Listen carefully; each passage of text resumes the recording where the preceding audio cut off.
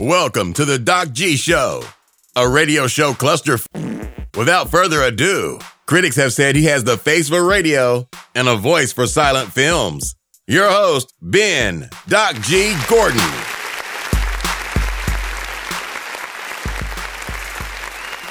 And we are on the air. Welcome to the Doc G Show. I'm your host, Doc G. With me on this Sunday fun day adventure is the intrepid Jake Papa J Bones Parlor. Jake? That's my bass. That's the funky bass thing. I didn't record it last week, but there it is. No. Mouth band is even better. Yes! That's I did it with my mouth. Yeah, it's even better. Slap at the bass, man. Jake, I don't know if you've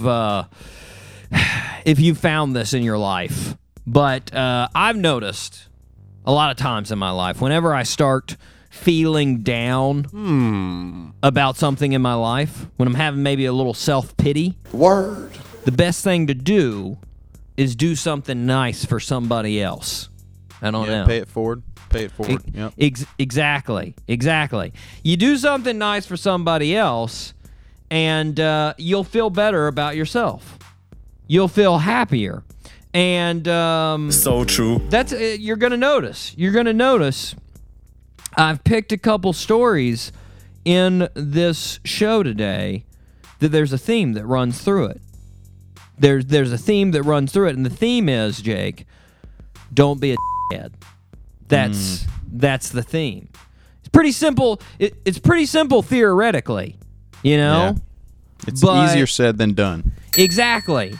When you have to practically apply that advice, it gets a little harder.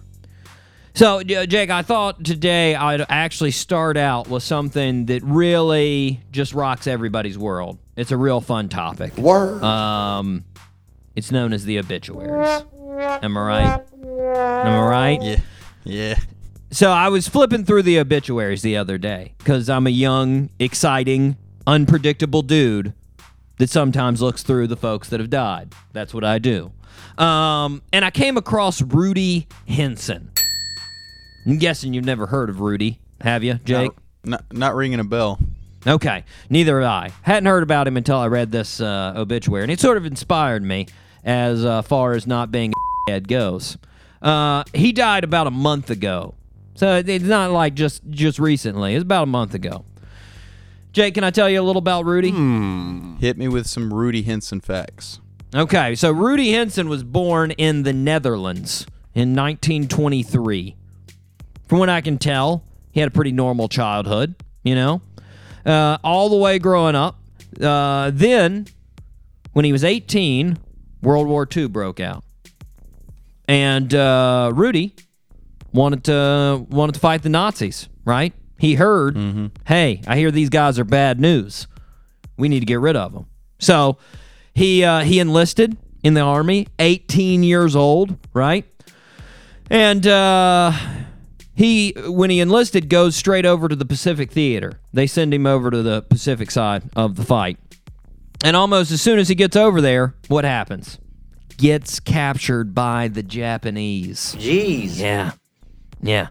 Now, Rudy wasn't just captured, right? He wasn't just captured and thrown into prison and they forgot about him. No, the Japanese weren't about that life. No, they got Rudy and they forced him to do slave labor. Oh, come on. Right? As soon as he got in their camps, he was doing things for the Japanese, right? So he does slave labor for 3.5 years, right? By 1945, Rudy weighed 80 pounds. A grown man weighing 80 pounds because of how much he had been beaten and malnourished by that point, almost 4 years, right? Now, thinking about it, if you're Rudy at this point, you're probably like, well, I've been a slave now for almost a fifth of my life. I weigh less than a seventh grader. They don't feed me anything, and I've been beaten around the clock. What else could go wrong? Well, Jake, if you're asking this as well, and you're a fan of history, I'll give you a spoiler. Rudy, in 1945, was being held in Nagasaki, Japan. Apparently, Rudy didn't have any friends in the Manhattan Project that gave him a heads up, because on August 9th, 1945, that was not a good day for Rudy. Nope. So, Rudy recalled recently, right before he died actually, he heard planes overhead, right?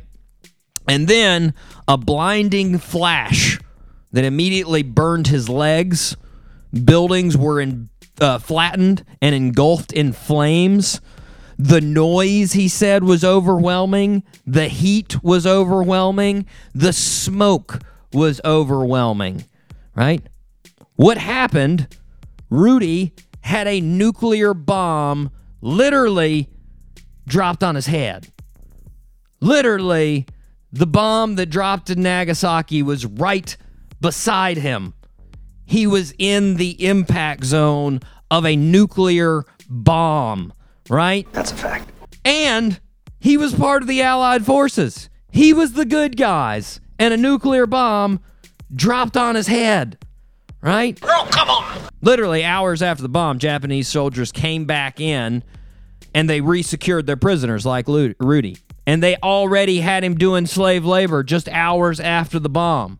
They didn't even stop. They just rolled back in and they're like, hey, you still alive? All right, start doing stuff again. Right? He was literally picking up corpses from the nuclear bomb right after it happened. Not easy. Not easy. Now, while this was going on and later in the weeks, because of the radiation, right? It's not a good thing. It's a real bad thing. His urine turned to a dark brown sludge. Ew. Because of the radiation. Yeah. And of course, all of his hair fell out, and he could barely walk. And on top of that, he was already 80 pounds from the slave labor. So, not that good. But eventually, the Allied forces came in, took him back to the Netherlands. Japan surrendered a couple days afterwards. They got him back to the Netherlands, and there you go. Now, he stayed several years in the Netherlands. He was ill the whole time. For years, he was still trying to recuperate from this bomb dropped on his head.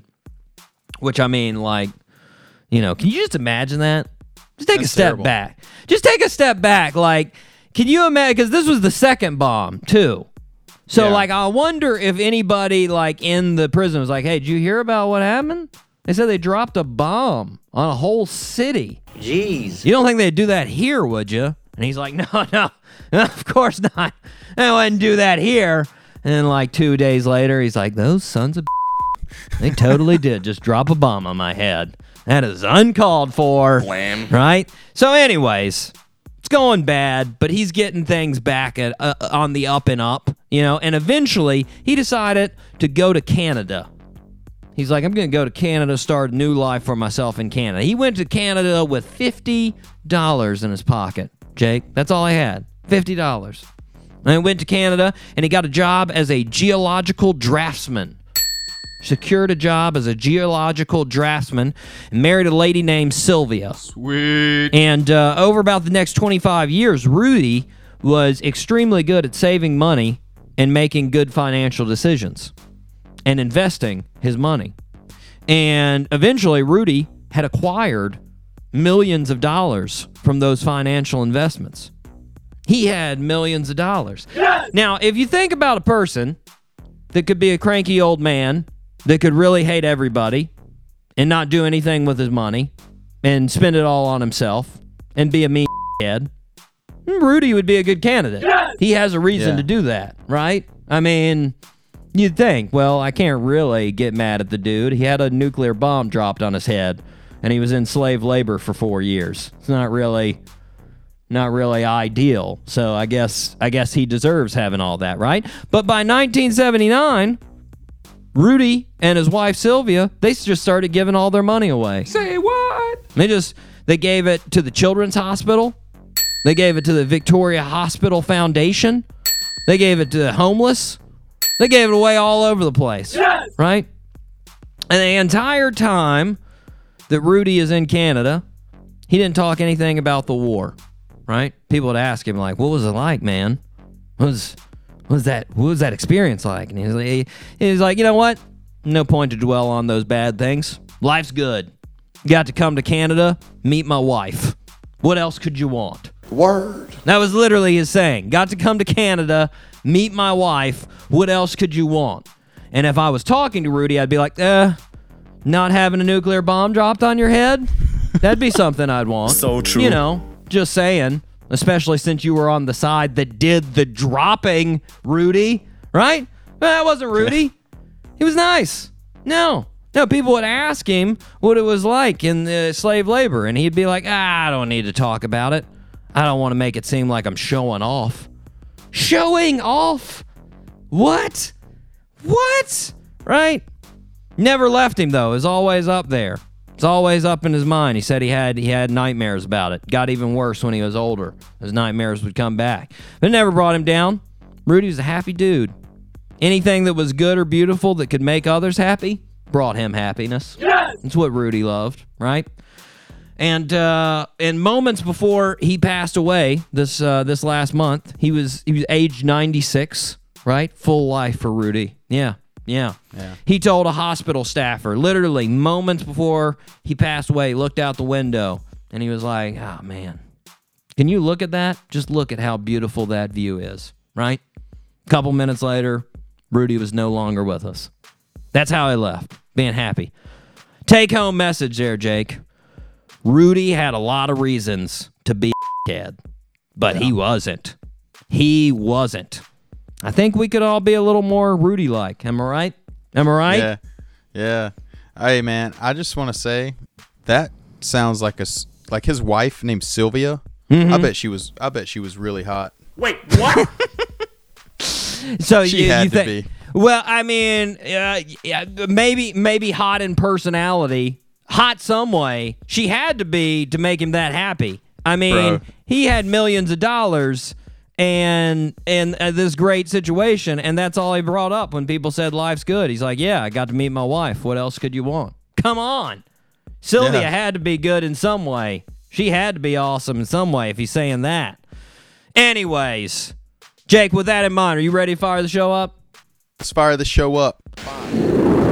All 3 engines up and burning. 2, 1, 0, and lift off. Whew! Jake, wowzers. Word. Wowzers, do we have a show. Man, Mr. Pete Bernhard. What? Bernard? What? Come on. Pete Bernhard of the terrific band Devil Makes 3. He's coming on the show. I can't wait, man.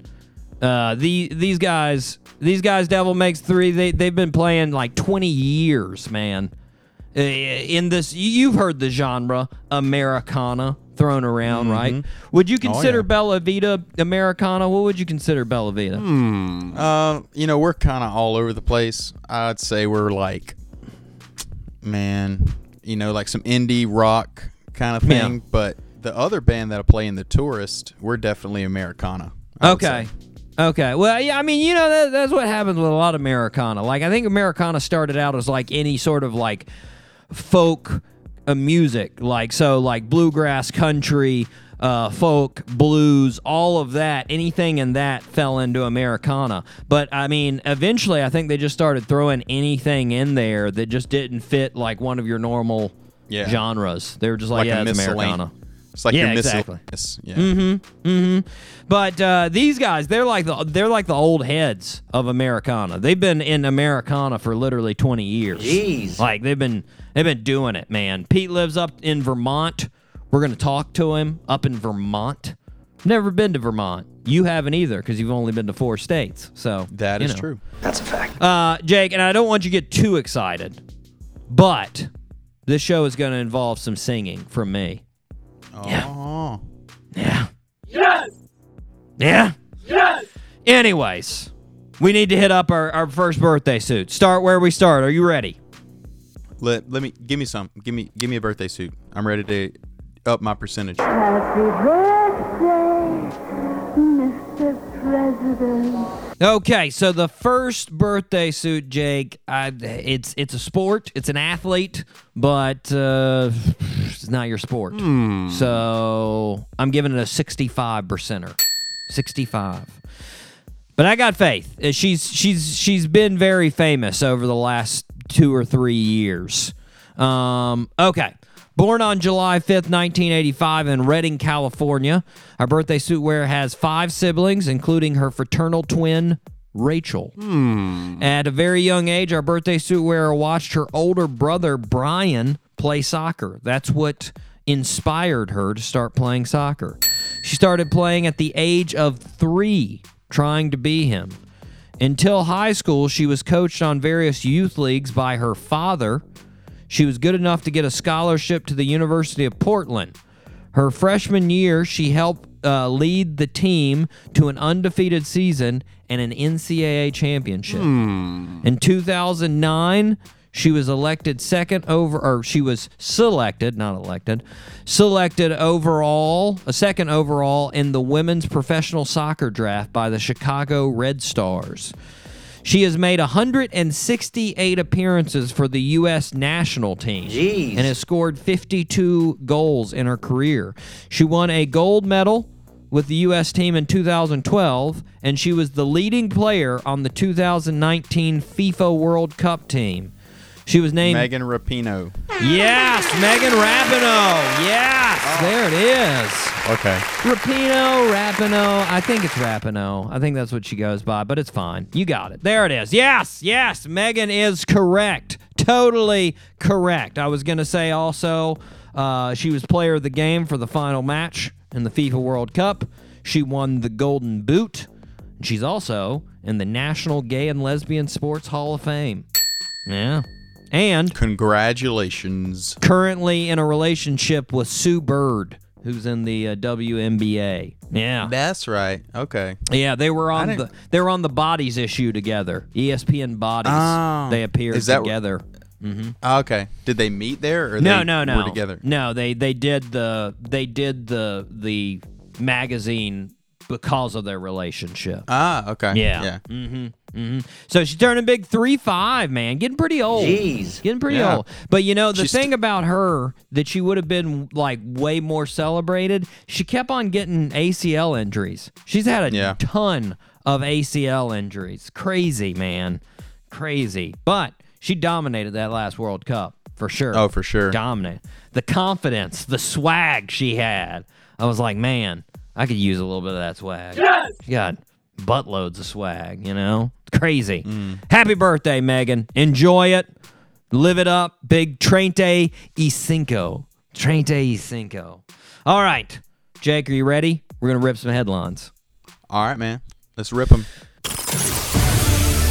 It's now time for Rip from the Headlines. Okay, Jake. Our first story is from CBS Channel 21 in Pennsylvania.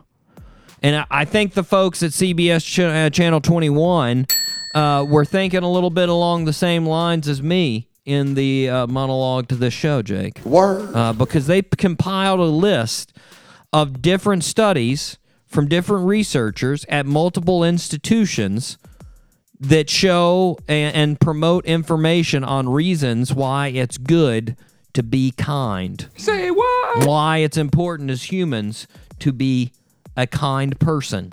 That's right. One of the researchers said, kindness is much older than religion. It does seem to be universal, and the basic reason why people are kind is that we are social animals. Get this, Jake. Psychologists that did a study listed 10 traits of humans and let people rate them in importance as what they saw was most important in that other human, right? So they had a bunch of things on there. They had excitingness of the person's life. That was one of the factors. Creativity, ambition, practice of traditions or conservativeness of traditions, security, obedience, socially just, powerful, hedonistic, and kindness. Kindness was valued by everyone that completed the survey as the most important factor. That's right. Yeah. Yeah. Huh. Exactly. Yeah. Now, Yeah. one researcher said kindness and cooperation work for many species, whether it's bacteria, flowers, or our fellow primates, right? The more friends you have, the more individuals you help, the more successful you are. In one experiment, a researcher asked subjects to do 3 acts of kindness, either for other people. That was one group, right? And then in the other group, she asked them to do 3 acts of self-kindness. And then she compared a bunch of different factors between these two groups. And these could be any types of acts of kindness. Small things, opening a door for someone. Big things, buying a big gift for somebody, spending a lot of time with somebody, whatever they want. But overall, she found that people who were kind to others were much happier, physically and emotionally. So true. Yeah. So like that. obviously, Jake, what this means is stop being dickheads. There you go. There you go. Now, Jake, moving on to an equally important news story with just as much weight. Word. Okay. Man suffers 4-hour erection from blood clots due to the coronavirus. Wait, what? Yeah. Dude, no, that is horrible. Yeah. Yeah. Talk about weird side effects of the disease. Am I right? Yeah. They have to add that to the list of side effects and symptoms. Yeah, like, listen, you're going to have a dry cough. Probably going to be some fever, respiratory issues. Oh, and you're going to have a 4-hour... Wait. What was the last one? What was that? Oh, yeah, that's right. Regardless of what you think of, you're going to have a 4-hour... You can think of baseball statistics, your grandfather's rash. It doesn't matter. You're not getting rid of this one. Bad news. You've got coronavirus. Like, that's just bad. It's just... So his erection was due to the coronavirus. Yeah, well, blood clots. Blood clots okay. that formed, and then the blood couldn't be released, so it stayed for 4 hours. Oh, oof. Yeah. Not good. Nope. Not good, Jake. So, again, just more evidence. Stay away from that disease, man. Stay away. Yes! Okay, so this next story is from ProPublica. So, before the whole coronavirus thing and George Floyd's killing and these other world-shaping events we've had, a lot of people sort of forgot. But Trump was trying to convince everybody that we needed a big old wall between the U.S. and Mexico. So true. Right? I remember that. Yeah, and Trump supporters wanted the wall so bad that a group of them actually started raising money privately to build the wall, right? And Tommy Fisher was the guy that was actually put in charge of this privately funded border wall. And he's actually done some of it. He started off with a 3-mile section of the busiest area of the border for Border Patrol. This past week, hydrologists and engineers determined that the wall was built too close to the river, and it's already showing signs of erosion. And if nothing is done, it's going to fall into the river very soon. A former sector chief of Border Patrol said, quote, "You're going to get all the hydrology problems and not even from a flood, just normal ebb and flow. If I was the sector chief and built something like that, I'd be in so much trouble," end quote. Yeah. But don't worry, Tommy Fisher wasn't concerned. He responded saying, "Erosion? Oh, come on. It's a normal part of new construction projects like this. It's normal." No, it's not. So, just to recap, Jake, this dude wasted $1.3 billion on a wall that doesn't work. And interestingly, when Tommy Fisher started this project, he said, quote, "The new wall would be the Lamborghini of walls." Word. How? Yeah. It's But two things, Jake. First of all, don't you think when you're xenophobic and promoting a project that is trying to keep immigrants out of your country, you'd use an American car to describe your wall? Okay, good point. Shouldn't you be like, this is the Oldsmobile of walls? Yeah. Like, I mean, secondly, it's like you said, like, how many options are there to make a wall fancy? Like, what do you have to be like, oh my God, you don't even know all the extras that we put on this wall. We've got extra horsepower in this wall. You don't even know. Like, come on. Come on. Use the 1.3 for something else, folks. Jake, our next story is from Fox Channel 2 in Missouri. Okay. There's a lady in Missouri named Stefina Rugel. Stefina is 103 years old. Jeez. Nice. Yeah. And she was interviewed by News Channel 2 this past week, Jake. And she said, quote, 2020 is the craziest year she has ever seen since she's been alive. Jeez.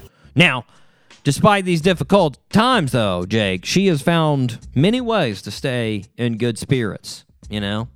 And she said, quote, I just think of good things, not bad things. I like my friends. I like my boyfriends. Wait, what? I don't know. I just like everybody. I'm not hateful. And I mean, let's be honest, Jake. I'm glad Stefina is doing well, but boyfriends? Plural. Plural? Yeah, like how many boyfriends is Stefina rocking over there? Like, Dude, she's killing it. Yes! Stefina. yeah, like I mean, like why do you think she lived to 103? I mean, well, I think one reason is apparently she goes out on more dates than any ever person aged 103 combined. So true. Like, She's active. yeah, and two, because she's not a head. That's the other reason, right? Yeah. That's the other reason. Now, as far as her claim, though, as 2020 being the craziest year she's ever seen, to be fair, I got a feeling she probably doesn't remember about like 96% of those years anymore. Like, So true. and before anybody's out there like, hey, Ben, stop being an asshole, that's not an insult. I'm 1/3 of her age, and I can't remember like 93% of the years that I've been alive. So I'm just saying, like, you tend to forget some of those older years. I'm guessing. Like, Yeah, man. come on. She was around in 1945 when Rudy got a bomb dropped on his head. That's pretty insane. Like, I feel wish like they- that's got to rank up there as a pretty weird year. That's a fact. Yeah. I wish that, like we would have found these stories at sooner, and then Rudy and Stefina could have met up. She could have added another boyfriend. I was about to say, she wouldn't be opposed, Jake. Nope. She'd be in for the deal. She'd be like, what? You got it. Yeah. Rudy seems like a And then baller. Sylvia could come onto the podcast. Wait, Well, Sylvia, Yeah. Then we sadly, could get Sylvia hasn't. She didn't make it. She wasn't still alive when Rudy was alive. So I mean, it would be a good situation, like you were saying, because Stefina, she lost her husband several years ago. They're just looking for some companionship. Apparently, Stefina doesn't want anything serious. She's passing around dudes like hotcakes. Jeez. So get those two guys. They get those two guys together. They're just a good time. Stefina and Rudy would have been a good time. Now it's just Stefina, but it's okay. It's all right, Jake. This next story is quite disturbing in multiple ways. This is from WHIO, Channel 7 in Ohio. Cops in Ohio responded to an unusual complaint last week. Someone called in and reported that there was a female in a barrel in the backyard of a residence on Yankee Road. Word. So, Like, yeah, alive? they didn't think so, no. Oh, okay. And so the cops went over to Yankee Road, knocked on the residence that was suspected there, and a 35-year-old man answered the door, and they were like, hey, we received a tip that there was the body of a woman in a barrel in your backyard, right? And as they told him this, he literally was like, oh, really? Walked to the backyard as the police are standing there, picked up the barrel, and threw it over the fence. And they were just like, was that the body with the yeah, it was? Okay. And then they went and arrested him. Man, they arrested him without incident. What a bold strategy. Yeah, well, like, I mean, did this dude think he was invisible? Like, Yeah. they're literally just standing there like, he's walking to the back right now. Okay, he just picked up a barrel. Okay, he threw it over the fence. Okay, yeah, that's him. All right, go ahead and arrest him. Like, second, I mean, obviously I know this isn't the point of the story, but I'm already frightened of a dude that's got bodies and barrels in his backyard. That's a fact. Yeah. But a dude that can pick up a barrel with a body in it and hurl it over a fence, no problem, I'm even more frightened of. That's So true. That's a dude I don't want to be associated with right there. That is... No, Hard thank pass. you. No, thank you. Okay. Jake, you ready for another real headline? All right, let's go. I'm ready. This one is from CNN. It says, quote, North Korea's COVID-19 response, a shining success, claims Kim Jong-un. No way. I'm just going to say, does that sound like anyone we know, Jake? Kim Jong-un? Does that response that he said, North Korea's COVID-19 response, a shining success, even though it's not, sound like anybody we know? Just saying. Americans, can you think of anyone that leads a country that sounds like? Anybody know? A president? Whoa! I'm just saying. I'm just asking. Association, Jake. I'm not pointing fingers. I'm just saying. Does it remind Okay. you of anybody? I don't know. Okay. I don't know. It could. It could not. I'm just saying. I'm just throwing it out there. Jake, we are going to take a break, but don't worry. We've got 2 more stories on the other side. Okay. Oh, no, right. I lied. We've got 1 more story before the break. Sorry. Okay. 1 more Let's do story. it. All right. Jake, now you missed the first 3 stories that are very similar to this one. But since the pandemic has started, there's been a wave of public officials that make really bad decisions on what they do during Zoom meetings. Yes. So we had one that had their mistress walk by in the background naked while they were on a call. Yes. We had a Mexican senator who showed up with no bra or shirt on in the Zoom meeting. Didn't think the video camera was on. And we had most recently a school board member in Oklahoma drinking beers during their meeting open to the public, which she then claimed was because she had kidney failure or a kidney infection. That's a fact. So she just drank more beer?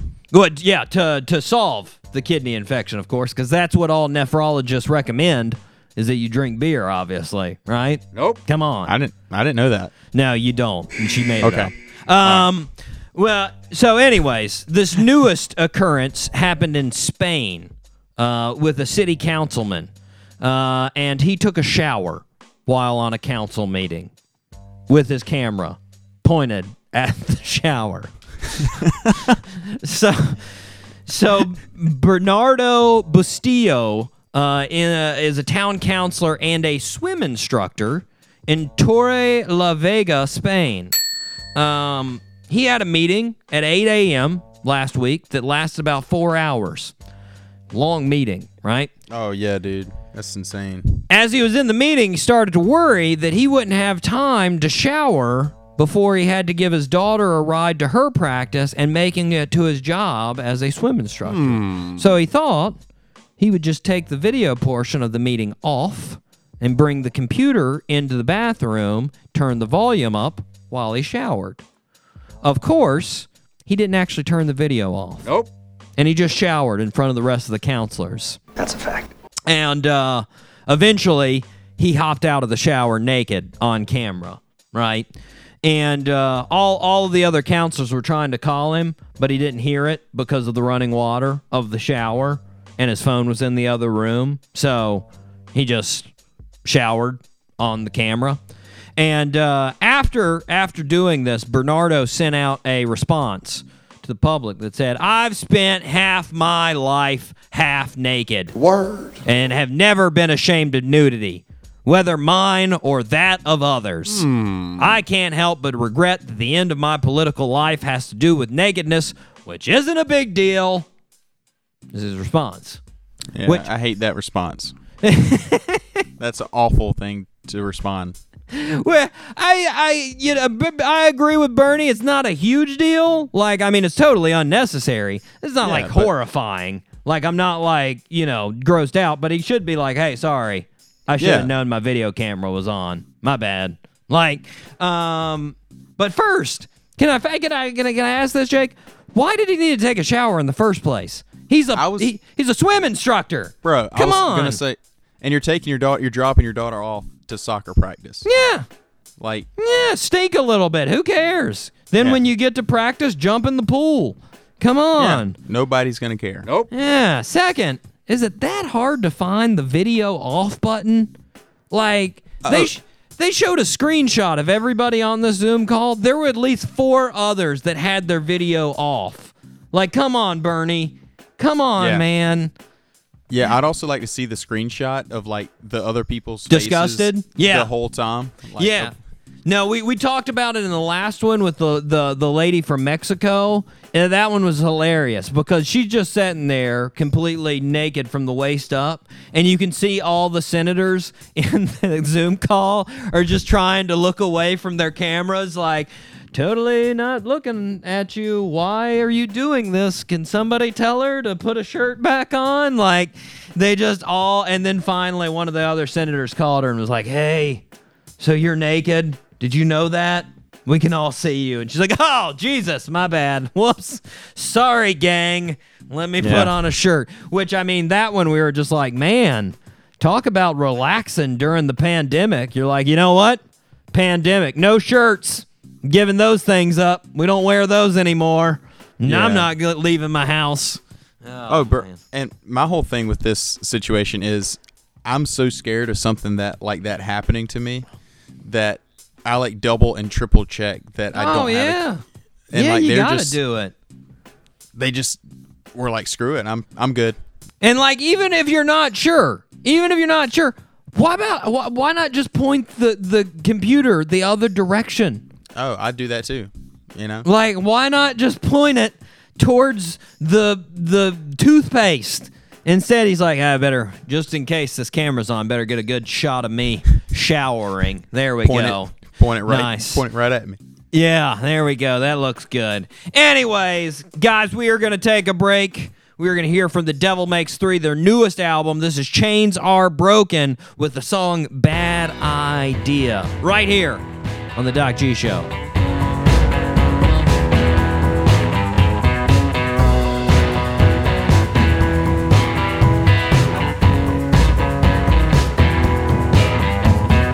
Tears into the ocean, alone there out at sea. He always was so stupid and so stubborn, you and me.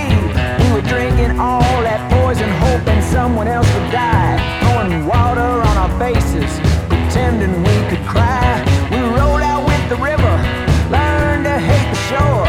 Our legs could not sit sturdy on the ground there anymore. We were leaning on the slack ropes, waiting for a fight. Pretending total darkness underneath hospital lights. Bad idea. You know I had to do it. Another bad idea. All over again. Bait inside the bear trap. Somebody's gonna lose a limb. Washing up like wreckage. Why don't you go ruin him? He can have your marching orders. Lose his appetite. We've all got our angles, best to keep them out of sight. You left lies upon my doorstep, lined up like dominoes. Fell into the arms of a stranger and forgot to wear your clothes. Well, the devil's in the pulpit, Joe ain't in the grave, singing sweet songs of surrender while the way is being paved. Bad idea.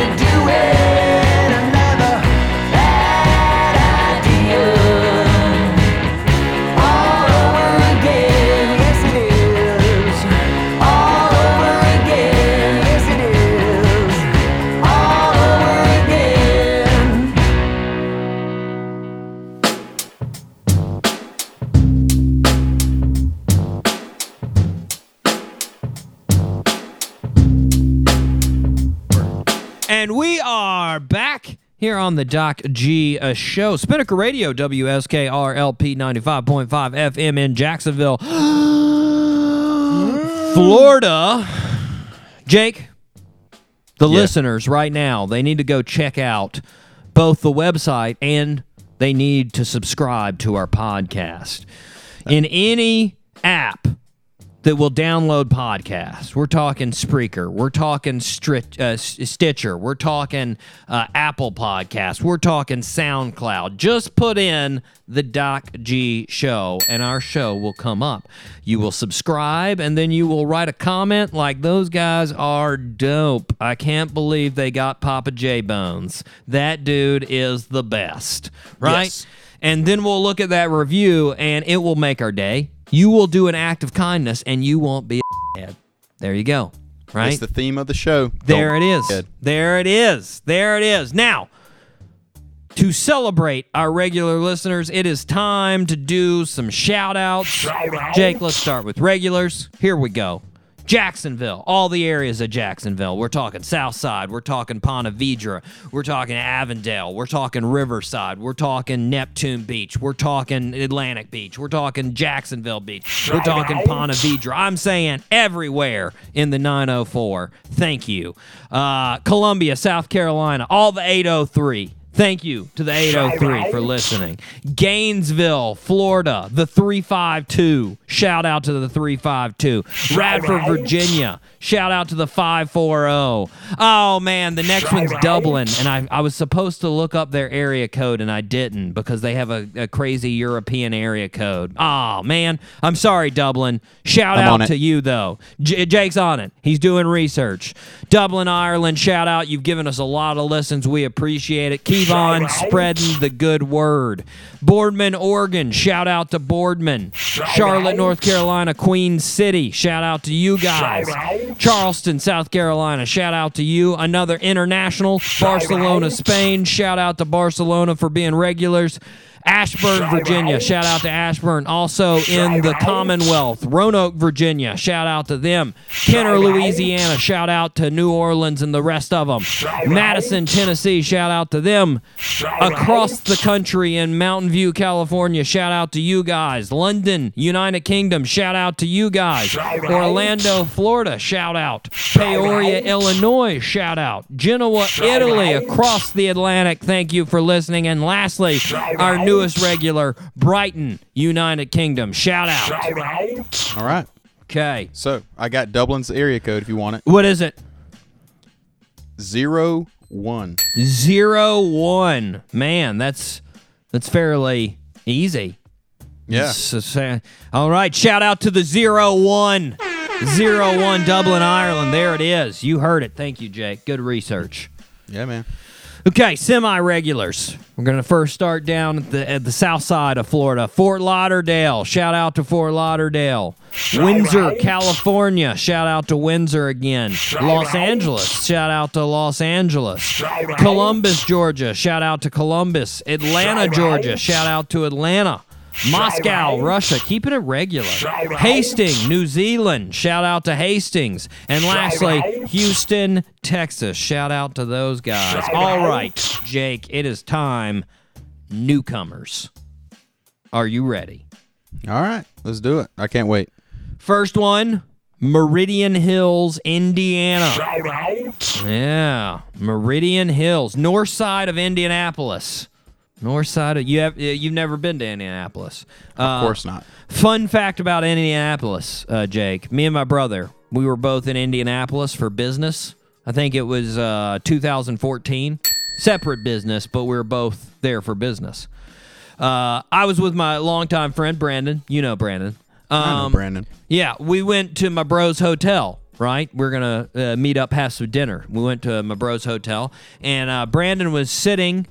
This is a nice hotel, by the way. Real nice hotel. I won't mention the name for the bad press that they would get from this next comment, but it's a really nice hotel. And Brandon's sitting on the couch in said hotel room, and Brandon got up to readjust the cushion, and he noticed there was a rag stuffed in the corner of the couch. And he pulled out the rag, and it was covered in all sorts of disgusting bodily fluids. Oh, yeah. Ew. We didn't try to determine all the contents, but there was definitely blood and some type of fecal matter on it. Yeah. Okay. Yeah. Did you ask your brother? No, it wasn't his. He was more disgusted than both of us. He was he ran out of the room. He was so disgusted. That's a fact. He was, and if he was acting and it was his, he did a very good acting job. If that was his, regardless, it made the trip pretty exciting. It's pretty gross, but it was a pretty exciting interaction. So true. To my knowledge, Jake, there's nothing like that going on in Meridian Hills. None of those rags are going on in Meridian Hills.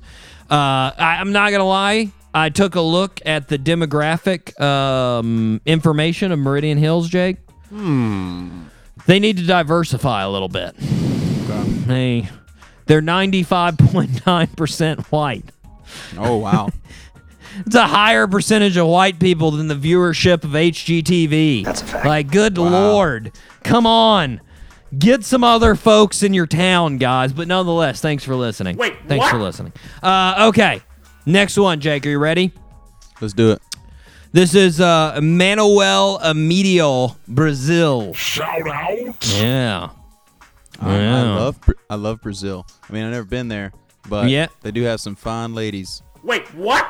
There you go. There you go. Well, I'm going to be honest. There wasn't too much information on Manuel Amidio, Jake. Nope. I took a look on TripAdvisor. There was one restaurant in Manuel Amidio. Restaurante Locanete Primero de Mayo. Let's be honest. No, I just butchered that Portuguese. Don't wow me. That was bad. It was bad. I was impressed. The people that speak Portuguese, Dave Santos, I'm looking at you. They weren't impressed. Dave Santos. Yeah, you know it. Regardless, folks in Manuel Amidio, thank you for listening. Okay, Jake, we got two more stories. Got a couple leftover stories. Are you ready? All right, man. Okay, so this one, Jake, we've had a long running history on this show of giving people reasons not to shoot other people. That's a fact. It's just don't be a Well, yes, exactly. But it seems like we kept coming across these stories where people would shoot or attempt to shoot other people for very meaningless reasons. For instance, you shouldn't shoot somebody because your hair appointment was late. So true. That's not a reason to shoot somebody. Or this one, you shouldn't shoot somebody because they ordered a wrap instead of a sandwich and didn't pay the difference. So true. It's not a reason. Or this one, because your cousin eats some of your chips. Not a reason to shoot so him. True. Yeah. I mean, it's happened to me. My cousin's stolen some of my favorites. My cousins, when we were little, used to always be like, "Can I borrow a chip?" And I'm like, "I don't want it back," but you're gonna have to eat it. Yeah, but dude, it always infuriated me when people steal my food. I'm not gonna lie. So I mean, I can kind of understand it. You can understand being angry, not shooting someone. Yeah. That's okay. Let's make sure we draw the line there. We draw the line. It's a reason to be upset, not to shoot somebody. That's a fact. Jake, sadly, we've got another thing to add to the list. A reason not to shoot somebody. Introducing reason 4,684 of why you shouldn't shoot at somebody. That would be not enough toppings on your pizza. That's a fact. Yeah. I mean, not a reason. You can add more toppings if you're upset. Like, just add your own on there.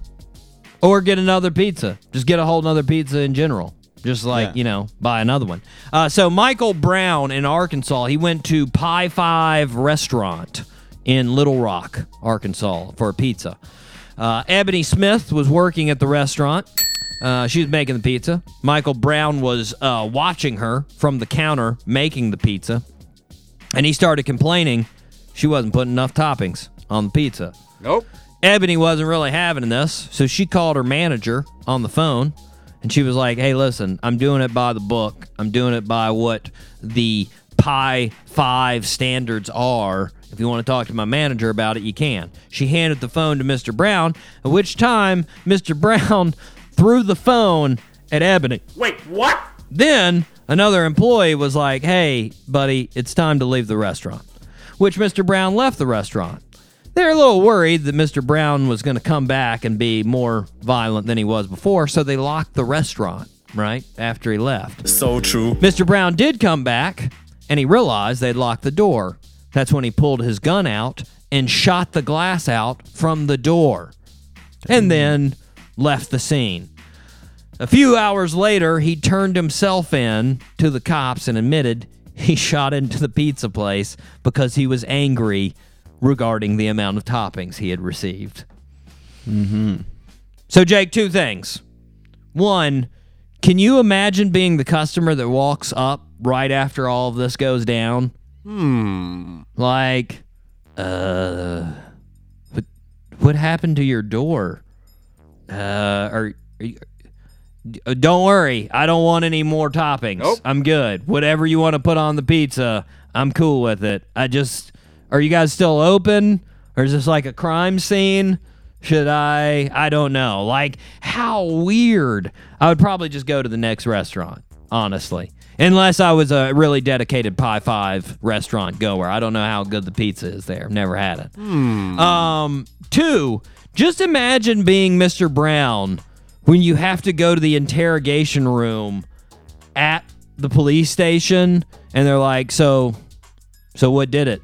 What set you off at the pizza shop? And he's like, well, I just really like onions on my pizza, right? And she was putting a minimal amount of onions on my pizza. So I threw a phone at her face, and then I tried to murder her with a deadly weapon. You guys see where I'm going with that, right? Yeah. That makes sense. You're saying that was overkill. I shouldn't have done that.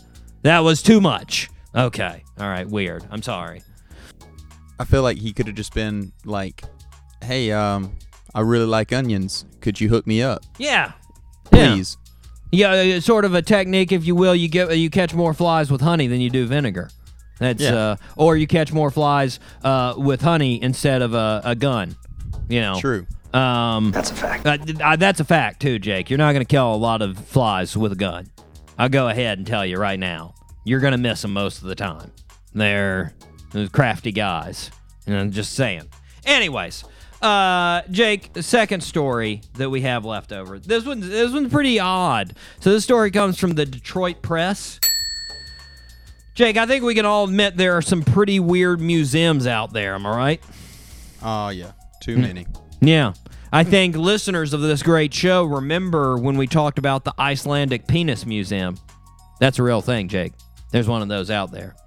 Well, this museum in Michigan, pretty sure that actually, interestingly enough, rivals the Icelandic Museum. Word. This museum is called the Museum of Moses, and it's 20 miles south of Cadillac, Michigan. Now, if you're like me, you're probably thinking like, okay, Moses the biblical character? Right? That's what I sort of thought of. But it's not.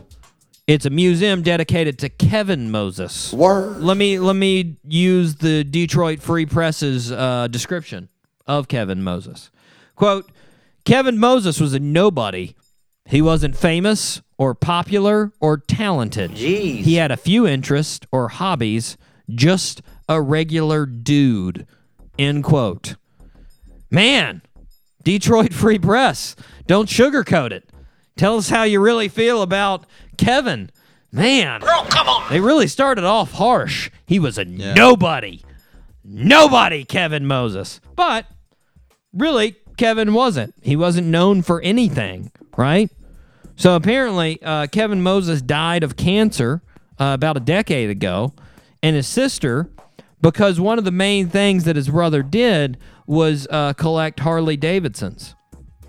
So his sister just made a museum of all of his random belongings. Like, it included the Harleys, but they just threw everything else in there that was his. And they're like, this is a museum. Moses' museum. Here you go. Right? Word. Like, there's Harley Davidsons. There's Harley signs. There's just some 8-track tapes. There's an 8-track Nazareth tape that was his. They're like, there you go. What do you think about that? Sweet. Right? There's pictures of Kevin drinking a beer in the woods. Kevin sitting shirtless on a Harley. Kevin with a toothpick.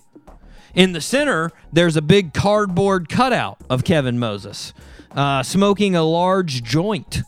And Carla said, we call it the internal flame. Yes! To her, it perfectly summed up Kevin. She said, my dad was mad when he saw it. He said, Jesus Christ, couldn't find a picture with something else.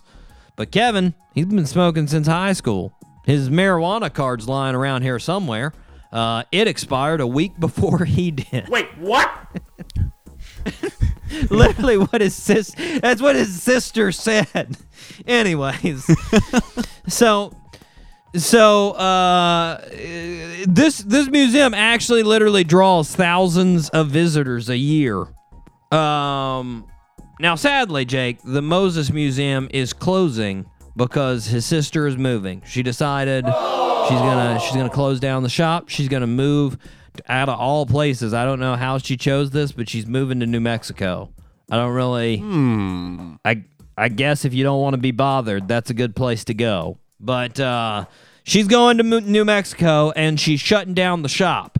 At the end of the article, she said this, Jake. She said he wasn't nothing special. Wasn't better than anybody's brother or son. Didn't save any children from a burning house. And he never burned anyone's house down either. He came in somewhere in the middle. He was just a guy who worked for his dad. End quote. They're doing a really good job of selling this museum. Well, you know what I would say the draw is of Kevin? He wasn't a kid. Yeah. Okay. That's what I would say. That's what I would say. You did a better job of selling that museum than any of his family.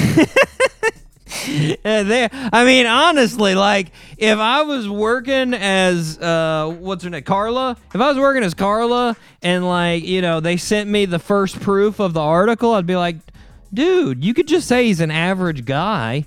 You don't have to say he's a nobody. Like, and he's nothing special. He's nothing special. He's a nobody. Like, come on. There's something special about Kevin. So true. Or you wouldn't have made the museum to him. Come on. Jeez. I mean, I also feel like, just do you have to have a museum for him? I mean, why not just open his house up? They tied it in just a little bit, right? The whole reason is that he basically wanted, quote unquote, a museum. Really, what he wanted was a showroom for all of his show quality Harleys. That's a fact. But he would call it a museum. So they just decided, let's throw everything about Kevin into a museum. That was it. But I mean, it's weird. But Carla, she's closing it down. So any fans of the Moses Museum, I'm sorry. Okay, Jake, last birthday soup before we go to a break, and then we hear from our guest of honor, Mr. Pete Bernhardt. That's right. Okay. Born on July 5th, 1980 in Providence, Rhode Island. I didn't give you. I'm giving you a 90%er on this one. Pretty confident. Okay. Pretty confident. Right. He's in the realm of reality TV show stars. Born on July 5th, 1980 in Providence, Rhode Island, his life aspiration was to become a DJ. His professional idol growing up was DJ AM. And DJ Pauly D. Yeah! Nicely done. Man, nice. Dude, I'm going to tell you, I'm a big DJ Pauly D fan. I just watched Jersey Shore for the 4th time last week. He turned 40. He's turned 40. It's crazy, man. The big 4-0. I got to read this. I'm a pretty big fan, so I got to read the rest of this. It's pretty funny. He caught a huge break in 2009 when he was cast for the show Jersey Shore. The directors wanted to make sure they got the right guy, so they sent a film crew to Rhode Island to follow around Pauly D. As he said they filmed me at the gym, filmed me tanning, and they filmed me going to the club. 6 months later, they called me and said I got the show. So true. Nice.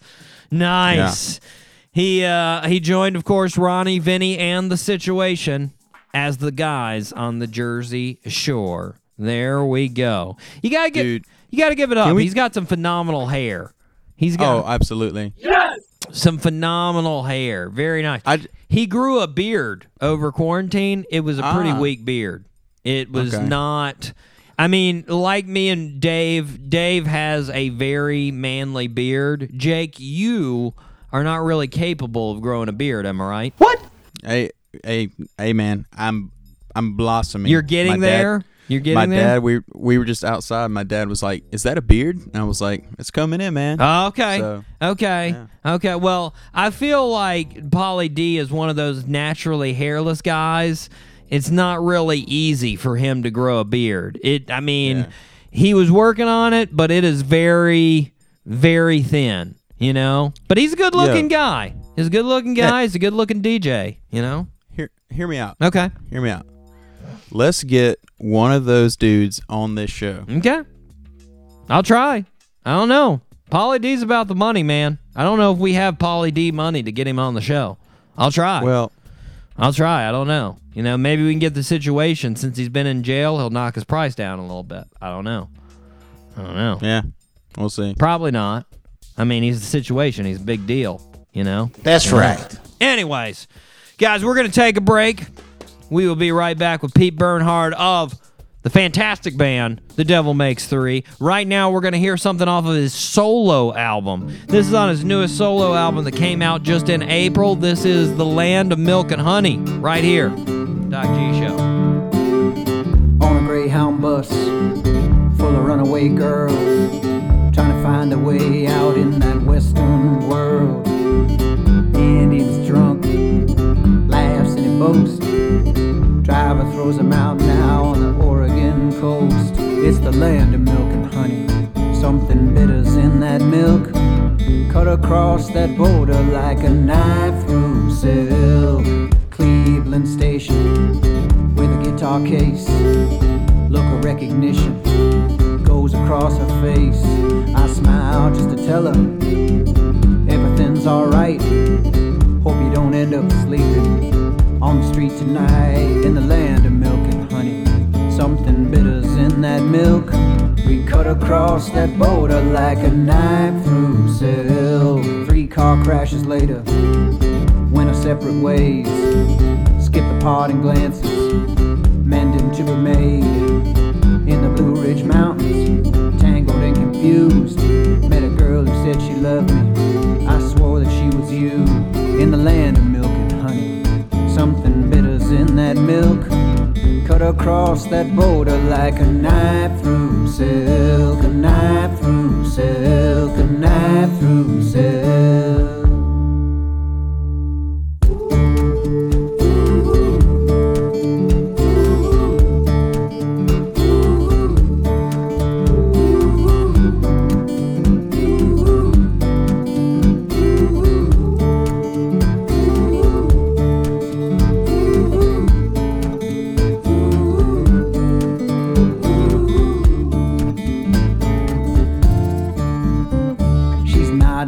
Telling me, took a girl away, took her from her mother, grandmother the same, oh someone of a color, nothing much has changed, just going back to the reservation, put a needle in a vein, in the land of milk and honey, something bitter's in that milk, we cut across that border like a knife through silk, in the land of milk and honey, something bitter's in that milk. We cut across that border like a knife through silk. A knife through silk. A knife through silk.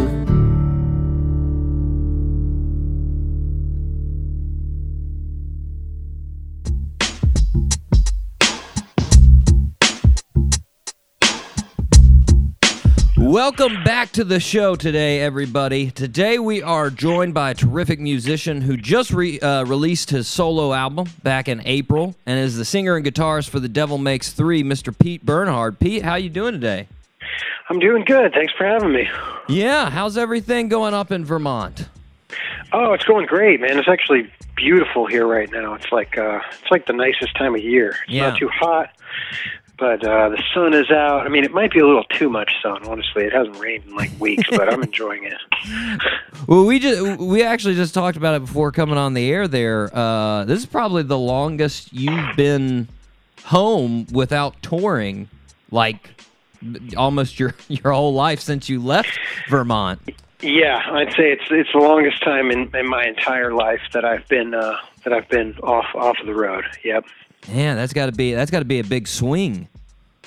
Yeah, it is. It's really something different. I mean, I think I must be, I'm probably speaking for a lot of musicians when I say it's pretty weird, I mean, anybody who's been playing music a long time, nobody's going anywhere now, no shows. So. Yeah.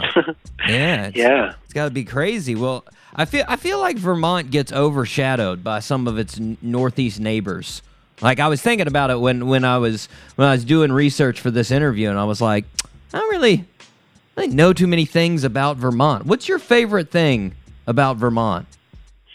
Oh, man, I'd say just the natural beauty, honestly. I mean, I grew up here, and I grew up in the country, and it's just a really beautiful, beautiful state. I mean, there isn't much going on in Vermont other than that. It's a very rural place. There's not a whole lot of people who live here. There's only a handful of towns. Yeah.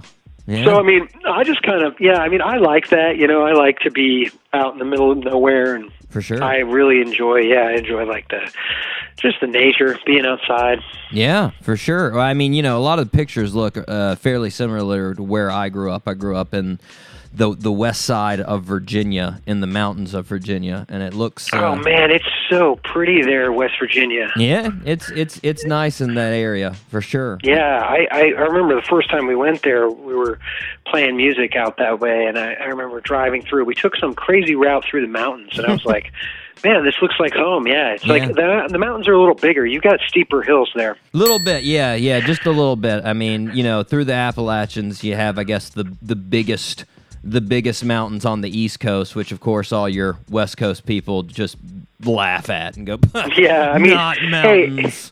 Hey, it's big to me, but it's not the Rockies, Yeah, well, they get weird in those mountains because it's like, to me, it seems like Mars when you get up there past the tree line, and there's just and I'm just like, this is a little weird. I like trees on my mountains. I do too. Yeah, I mean, I grew up with that, so I really like it. Yeah, but West Virginia, man, what a beautiful place. Like I'd never really spent much time there, and the first time I went, I was just blown away. I really liked it a lot. It's definitely nice. Well, if I come up to Vermont, I always ask my guests this. If I come up to near your hometown, because I know you said you didn't really live in a city, but if I come up around your hometown, where would be the place that you would tell me I need to go eat? If I were to eat, that's a tough one. If you were asking like where you needed to go fishing, or where you need to go swimming, or where you want to go for a hike, I'd be a lot better off. Eating, I mean, I don't know. That's a hard one. Like I said, it's there's some restaurants around here. But not really like, I mean, there's a couple of, no, you're from West Virginia. I was about to say barbecue, but there's no way we can compete with that. But that'd be more Tennessee and South Carolina and North Carolina. North Carolina, that's totally true. But man, I'm willing to bet you've probably got us beat in West Virginia as well. Well, it's Southwest Virginia, so I'm not in West Virginia. I'm in the western part of Virginia. So I see. Okay, yeah. I mean, as far as food goes here, God, there's a lot of really great food. I mean, there's a lot of farms, and so there's a lot of like really fresh food, and there's a lot of great restaurants. I mean, man, I'm sort of hard pressed to pick one out, but I'd say probably. I mean, chances are too, if you were around where I live, you wouldn't have too many choices. Well, speaking of that same lines, though, I heard in one interview one time you brought up, or Cooper taught you how to make a mean pie. Oh yeah, Cooper's a cook. He taught me. He's really great at making pies, and him and Lucia together, they make great pies. Like both, apple pie, like real traditional. Man. And also, like more savory pie, like a chicken pot pie. Wow. Or something like that. Yeah, and actually, that's funny you mentioned that because I'm getting ready to make a pie pretty soon here. I gotta check my recipe. Yeah, Cooper is a good cook, but actually, Lucia is even better cook. Man, I feel like that should be a new show on the Food Network. Yes! Like pie making with the Devil Makes 3. Like that would be. Yeah, yeah, that could definitely go. I mean, I wouldn't be doing much, but they're the professionals. Yeah, they're really. Yeah, they're both really good cooks, and I learned a lot from both of them. So you and Cooper both grew up in Vermont. How well did you know Cooper when you were growing up? Were you good friends growing up? Well, we didn't meet until about 8th or 9th grade. Okay.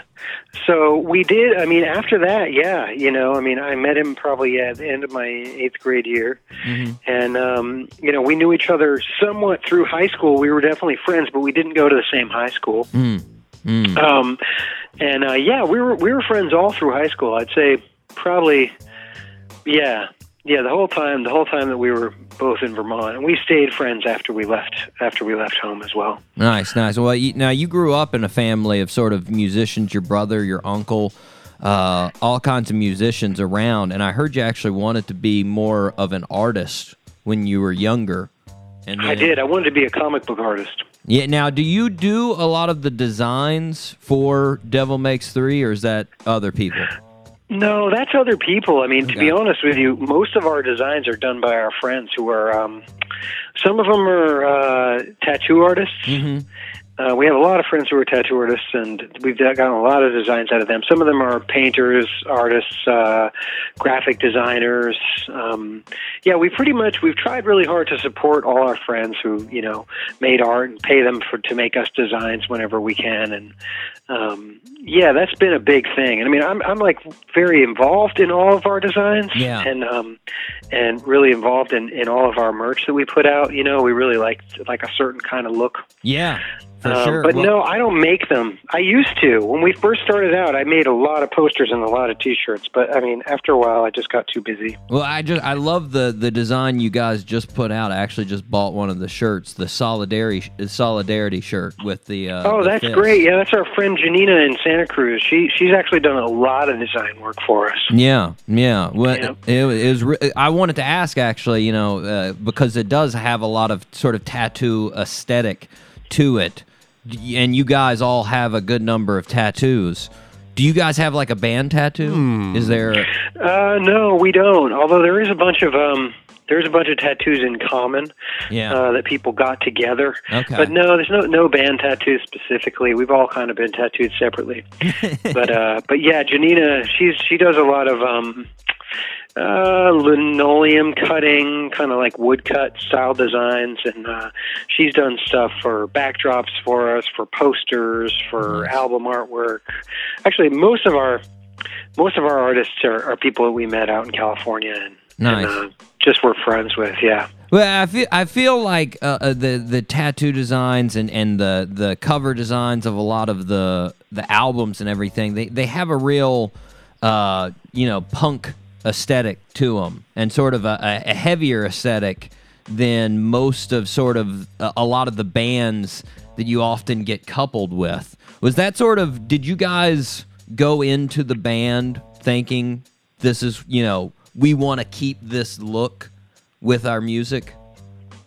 Well, not necessarily that calculated, but that was just the kind of stuff that we liked, Mm-hmm. We just kind of, we just made stuff that we liked the look of, and we were all, into sort of the punk art scene, mm-hmm. the sort of do-it-yourself scene, and we did all of our own artwork starting out. I used to make the posters for the bands, and me and Cooper used to make the T-shirts for the band, and so we just kind of continued on with that. We always liked that.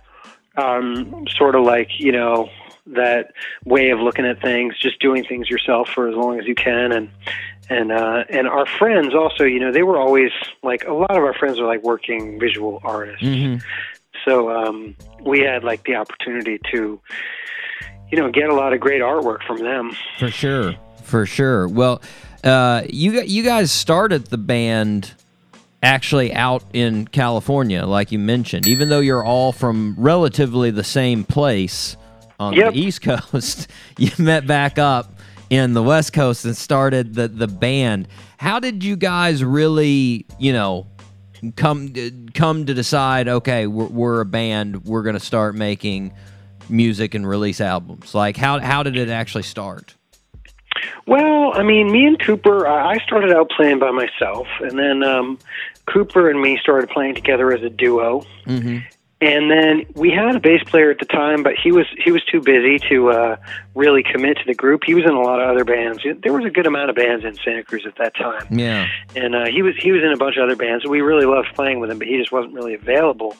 And then Lucia was like hanging around. We already had a bass, and she was like, "Well, I can learn to play the bass," And while he's not available, and we were all friends, and she started playing, and really it just went from there. I mean, Lucia learned the bass to be in the band, basically. That's what I heard, and I was like, wow, that's good. I feel like I would really, especially with a non-fretted instrument like an upright bass, I would be horrible at that. And it's pretty impressive. Well, I mean, I'm still terrible at it. I mean, it's really a difficult instrument to play, but I don't know. I mean, it just, to be honest with you, it just worked.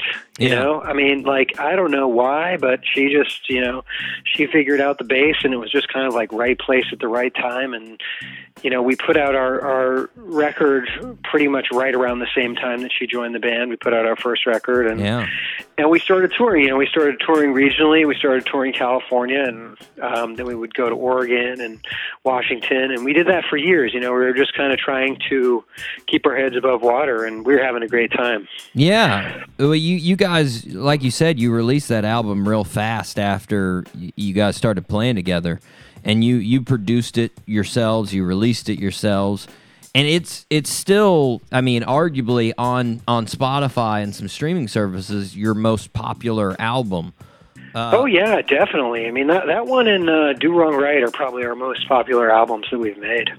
What do you think? What do you think the process or what do you think it is that draws people into that original album? Because no doubt, I mean, the process and your time putting into the other albums was much more, and I'd say you're probably more proud of some of the songs. I mean, I think it's just that it's, well, two things I would say. One is that everybody always loves the first album that they hear. I mean, that's like every band. You know what I mean? Like every band that people like, they just love the first album because that's the first one that they heard. And and they probably, it goes with a certain time in their life, and they think about whatever they were doing at that time. So that's one part of it. But I think the other part is just that both those records are really they're really raw, and they're not very produced. They're real simple, and I think people like that. I think people really like that a lot, and I like it too. And as we went on as a band, we changed, we grew, we met other people, we started playing with other people. We did all sorts of different stuff. I mean, we've been a band for 18 years, so obviously the sound has evolved and changed. Which is just inevitable. But I think that's what people like about it, I mean, really, just simplicity. For sure. Well, like you mentioned, you guys, sort of had that punk mentality, that independent band mentality, and it seems like you didn't want too many outside hands sort of reaching in on band decisions. And looking at it on streaming services, there aren't many bands that have their top 10 songs on Spotify with multiple millions of streams on Spotify that have never really been on a major label. But you guys are definitely one of those bands that is in that sort of scenario. What do you attribute that to? Oh man, I mean, I think that's going to change. You know what I mean? I think that it's like we did it at a time when maybe not too many people were doing it. And we were definitely, fiercely independent for sure. And we didn't, like you said, we didn't want anybody telling us what to do or any of the decisions we made artistically or really anything with our careers. And it's kind of a blessing and a curse. I think a lot of other bands were really willing to deal with management and labels and stuff like that, and they may have reached more people. It's possible, but I'm guessing they probably didn't retain ownership of their music. Yeah. And I mean, to me, that's like one of the most important things, and that's something that like I really always want to tell young musicians. It's like, fame and fortune is great, but I mean, it really, like, in this day and age, if you work hard and your music is good and you retain ownership, I mean, that's what you need to do. And I mean, that goes for really any art as far as I'm concerned. It's like, it's more important, I think, to maintain control. It blew me away, actually. I for some reason, I was going through this article about the lead singer of Blink-182 and how he just, he sold his rights to all the Blink-182 songs. To some like investment group, and I was just like, I feel like that's giving away a part of your soul, man. Like you put all this effort into these songs, and then you're like, here, buy them, random people. Oh, come on. Yeah, that's really going around. And I mean, I'll tell you, like, the reason why that's happening is because those investment groups, they basically are buying it like they're buying a company. Mm-hmm. It's like, for instance, say with your podcast, you know what I mean? Like you have a podcast, you start it, you get it popular, and then somebody approaches you and they're like, hey, how much you just like sell us your podcast? Yeah. Yeah. I mean, it's sort of like, almost like they look at it like real estate, Yeah. It's like you've already made it profitable. All they have to do is buy it, and make a small amount of money for basically doing nothing. Yeah. And I mean, I feel the same way you do in that people are out there offering a lot of money, and like that investment group, I'm sure, is making a ton of money off Blink-182. Yeah. But I mean, to me, it's like, it's not worth it. I would rather, the other thing that you lose control of is you lose control of, what happens with your art. Yeah, exactly. I mean, like where they use it, how they use it. I mean, I don't know. To me, that just doesn't seem like a good idea. But, some people just want the money, and I mean, it's understandable. It's hard out there for artists right now because, I'm sure, as you know, due to the streaming services and sort of the way that the internet has totally changed the music industry, now, basically, musicians don't have any way to make money that isn't playing live. Yeah.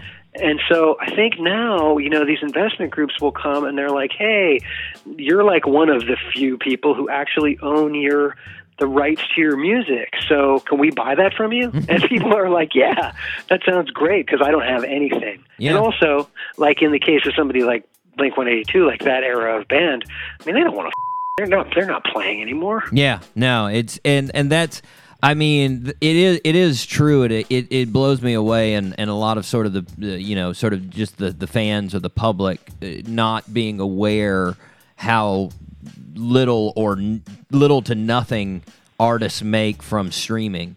It's like, man, it should be a crime. Yeah. Yeah. I recently, saw something online where, some fans were threatening to not, follow a band anymore or whatever, a friend of mine's band. And, they were like, look, it's really great that you're not going to give us the fraction of 1 cent that we get every time that you play us on a streaming service.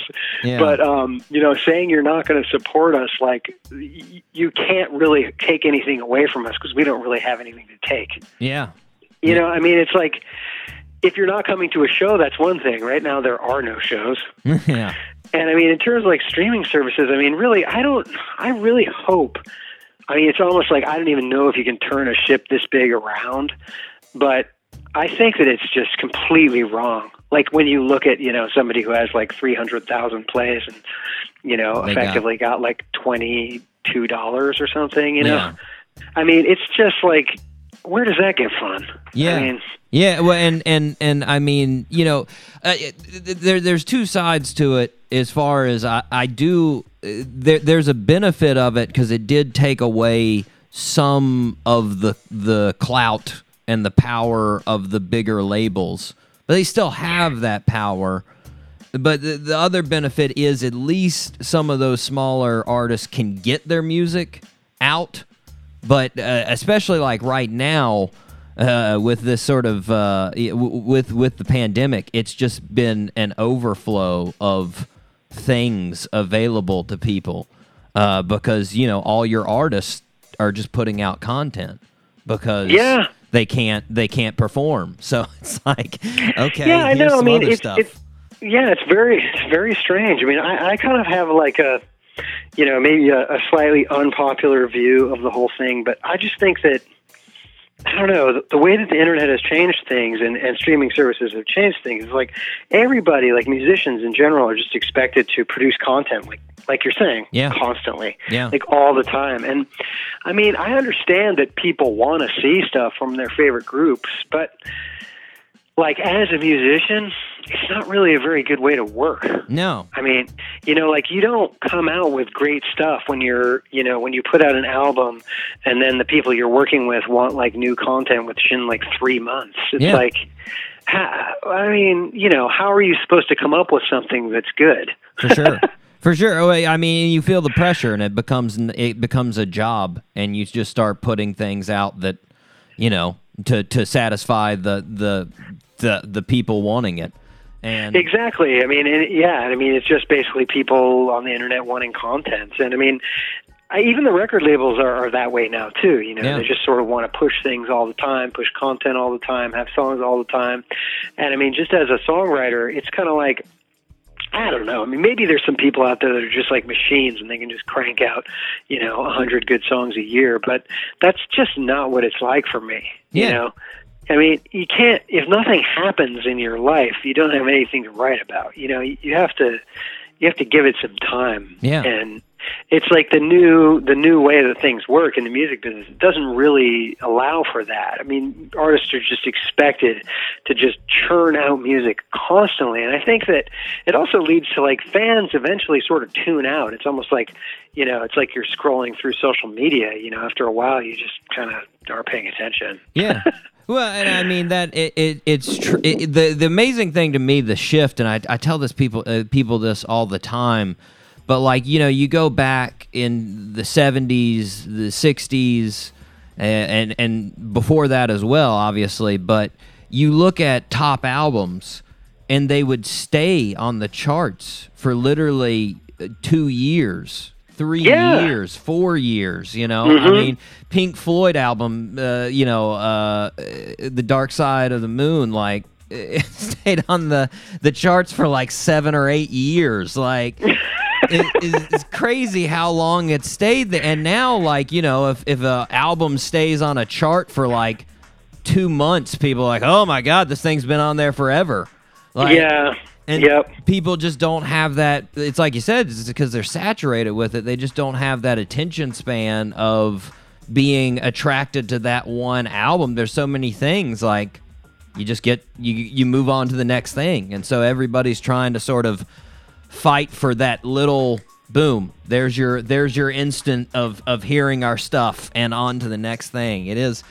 Yeah, I mean, I always bought my albums as a kid, you know, and I mean, like that was and it was this event. You got the album, you looked at it, and you're like, oh my God, oh, it's amazing. Oh yeah, even if I didn't like all the songs on the album, it was still this sort of presentation of just like, oh man, that's crazy. All right, good, and you'd go through the whole album, and now it's so fast, it's so immediate, it's so it like you said, the artist can't keep up with it.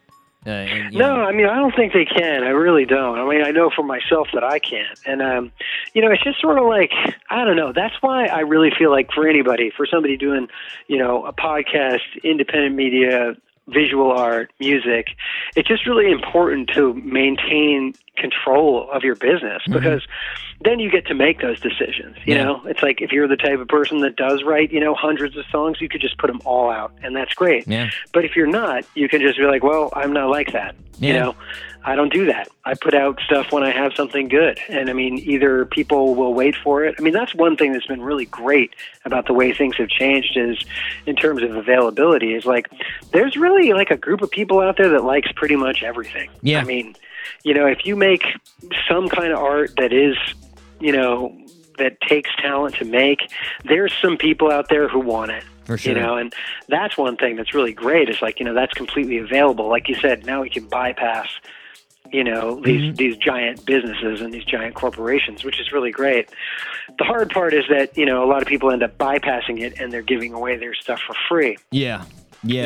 That's the hard part of it. It's like, kind of a double-edged sword there. I think you do though in this is sort of this era, especially in music. You see, I think there's an easier way to get to that sort of mid-level musician.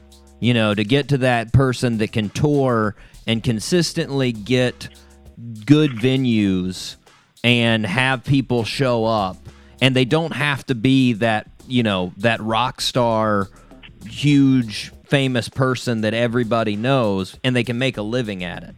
Like you see, which is great. Yeah, and you can see those artists now.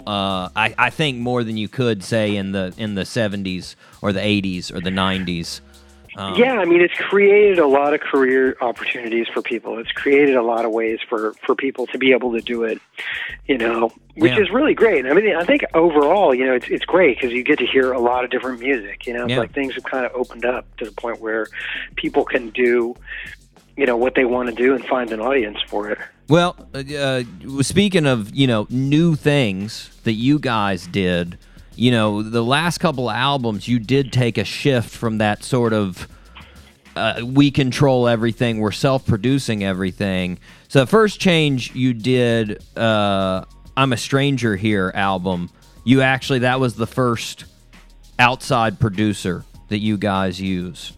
It was. That was Buddy Miller. Yeah, and you recorded it in Nashville at Easy Eye Studios. What brought on that decision that you guys were like, let's try bringing in somebody else and see what we can do?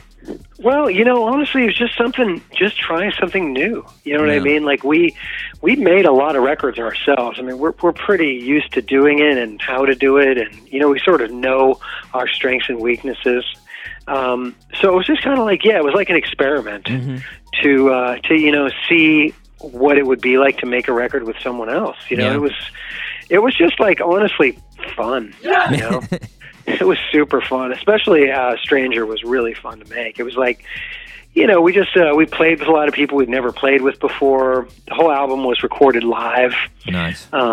Which was really great. So it was basically like we all got in the same room and we played the songs, and we had other musicians sit in with us. And Buddy has like a great, group of friends who, he has available to come in and sit in on stuff, being that he was in Nashville since like the 70s. So, that was really fun too, So it was, it's just really like experimentation. I mean, I think, in any kind of band setting, you don't want to be too comfortable. Yeah. You want to see some changes over time. Yeah. Mm-hmm. Now the most recent album, Chains Are Broken, which came out in 2018. It actually featured another huge change, and that was you had a drummer, which our friend Stefan has basically, he'd been playing with us for years, but we hadn't really made a record. So and that was a big difference, was having Stefan come in the studio with us and play, which we had drums on Stranger as well, but it wasn't like our drummer. It was just a drummer. And so I mean, it wasn't the first record we'd had drums on, but it was the first time we brought a drummer into the studio that wasn't just somebody who was sitting in on some songs. For sure. Yeah, it was a big difference. It was definitely like an adjustment for us too, as far as recording, because we'd never done that before. Yeah. You know, it was like a whole new like level of recording. Well, that's for sure. You got some. I mean, there's some alchemy when you talk about recording drums. You know, there's mic placement and mic magic that goes on with drums that doesn't really seem to happen with a lot of the other instruments. Yeah, exactly. It's like a whole other animal. So it was, I mean, that was another thing too. I mean, that's why we decided to do that as well. It was just kind of like, well, we've never done that before. And I think, you know, every time we try and make a record, I mean, you know, we always try and do something different. I mean, you know, when we made our first record, it was actually just me and Cooper made that whole record. Mm-hmm. And then, you know, when we made our next one, it was me, Cooper, and Lucia, and we actually rented a tape machine from, have you ever heard of Tape Op magazine? Yeah. Yeah, so the guy who was one of the co-founders of that magazine used to live in Sacramento, and he had all these really nice tape machines, and we carried this giant tape machine down into a basement, and he basically set everything up for us and then left. And so we just hit record, and that was how we made that record. Don't you know? touch anything. Just press pretty the much. record Like he button. set up the microphones, and we just stood in front of them. And you know, so that was like completely different from how we made our first album. Our first album was like in a home studio. It was all modern. Yeah. You know, and so then we did, you know, Stranger, which of course was completely different, you know, in a studio in Nashville with a producer. Yeah. So it's like every time we make a record, we've always tried to, you know, do something that we're sort of not 100% comfortable with and see what happens, you know? Yeah, for sure. Well, in this one, you worked with Ted Hutt. Yeah, Ted was great. He does a lot of the sort of, I feel like the bands that sort of follow with your aesthetic. Maybe not the same music. I mean, like Flogging Molly, he's produced, and Dropkick Murphys. How did he work with your sound? Oh, he works really great. I mean, Ted was really fun to work with. We had a good time making that record. But yeah, you know, he's sort of known for more punk records. Yeah. You know, he's done a lot. He actually worked with this band Tiger Army that we used to see in Santa Cruz when we were first starting out. Yeah. I think the Gaslight Anthem. Yeah. Right, Dropkick Murphys, Old Crow Medicine Show, stuff like that. It was, I mean, it was really fun. I liked working with Ted a lot. Nice. And it was, you know, it was like, it was a different kind of a record for us. You know, we never really made a record that way before with the drums and everything. Yeah. But, yeah, he had a lot of good ideas. Nice. And, you know, he definitely made sure, too, that, you know, that we didn't leave with anything that we weren't 100% happy with. Nice. That's always good in a producer. Mm-hmm. Well, one thing you guys like to do, and it's sort of, I guess you could almost say a folk tradition, is, you know, doing covers of older songs. And sometimes you'll pull songs that aren't really folk songs. Like you actually recorded Muddy Waters, Champagne and Reefer.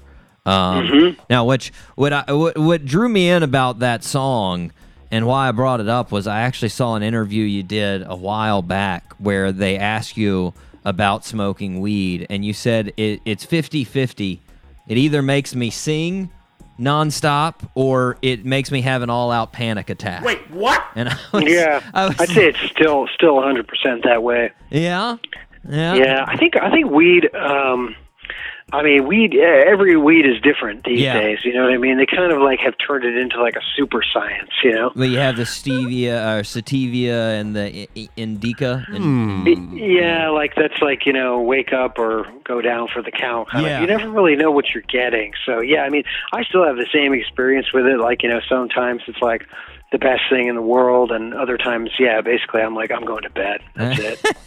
You know, I never really know which way it's going to go, but I mean, Muddy Waters, I mean, doing that song was so cool because he's always been a big hero to me, and a big inspiration for the band has been, you know, Willie Dixon, the Chess Records, you know, artists in Chicago, blues artists like Howlin' Wolf and Muddy Waters and Little Walter and, of course, Willie Dixon. And those guys were really big influence on the sound of the band. So that was really fun. Did you watch Cadillac Records? Did you like that movie? I did not like it, but it's probably because I might be too much of a fan. You know what I mean? Yeah.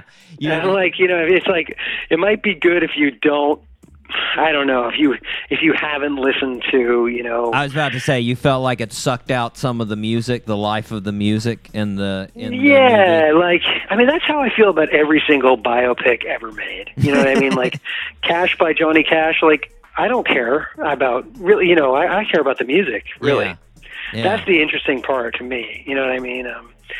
And I mean, same thing, with Cadillac Records, like, it's sort of the drama of, like, turning it into a Hollywood thing. It's like, who cares? Just tell me about, like, the music and the artists and how they recorded it. What did the producer do? Just give me some close-ups here of how they recorded this. What's going on back there? Right, exactly. Like, you know, who played what and, like, you know, what their lives were actually like. I mean, I'm interested in that. I think a lot of times with biopics, they're just sort of like, you know, they just focus on whatever is the thing that's going to grab people's attention who don't care about the music at all. Yeah. You know, that just kind of stumble into watching it. And I mean, I didn't really like it because I think I'm too much of a fan. I mean, I've like read about it and listened to tons of those records and just sort of, you know, I feel like it's like almost like, you know, holy ground, that music to me. For sure. Well, even more recent, like I brought up at the start, you actually released your solo album, Harmony Ascension Division, which was about 2 months ago there at the end of April. And I'm sort of curious when artists do this, you know, when they're in a group and then they release a solo album, did you just feel like the songs that you had on this album were more personal, didn't fit The Devil Makes Three? Yeah, you know, that's exactly it. You know, The Devil Makes Three has been a band for so long. It sort of has its own life, you know. Yeah.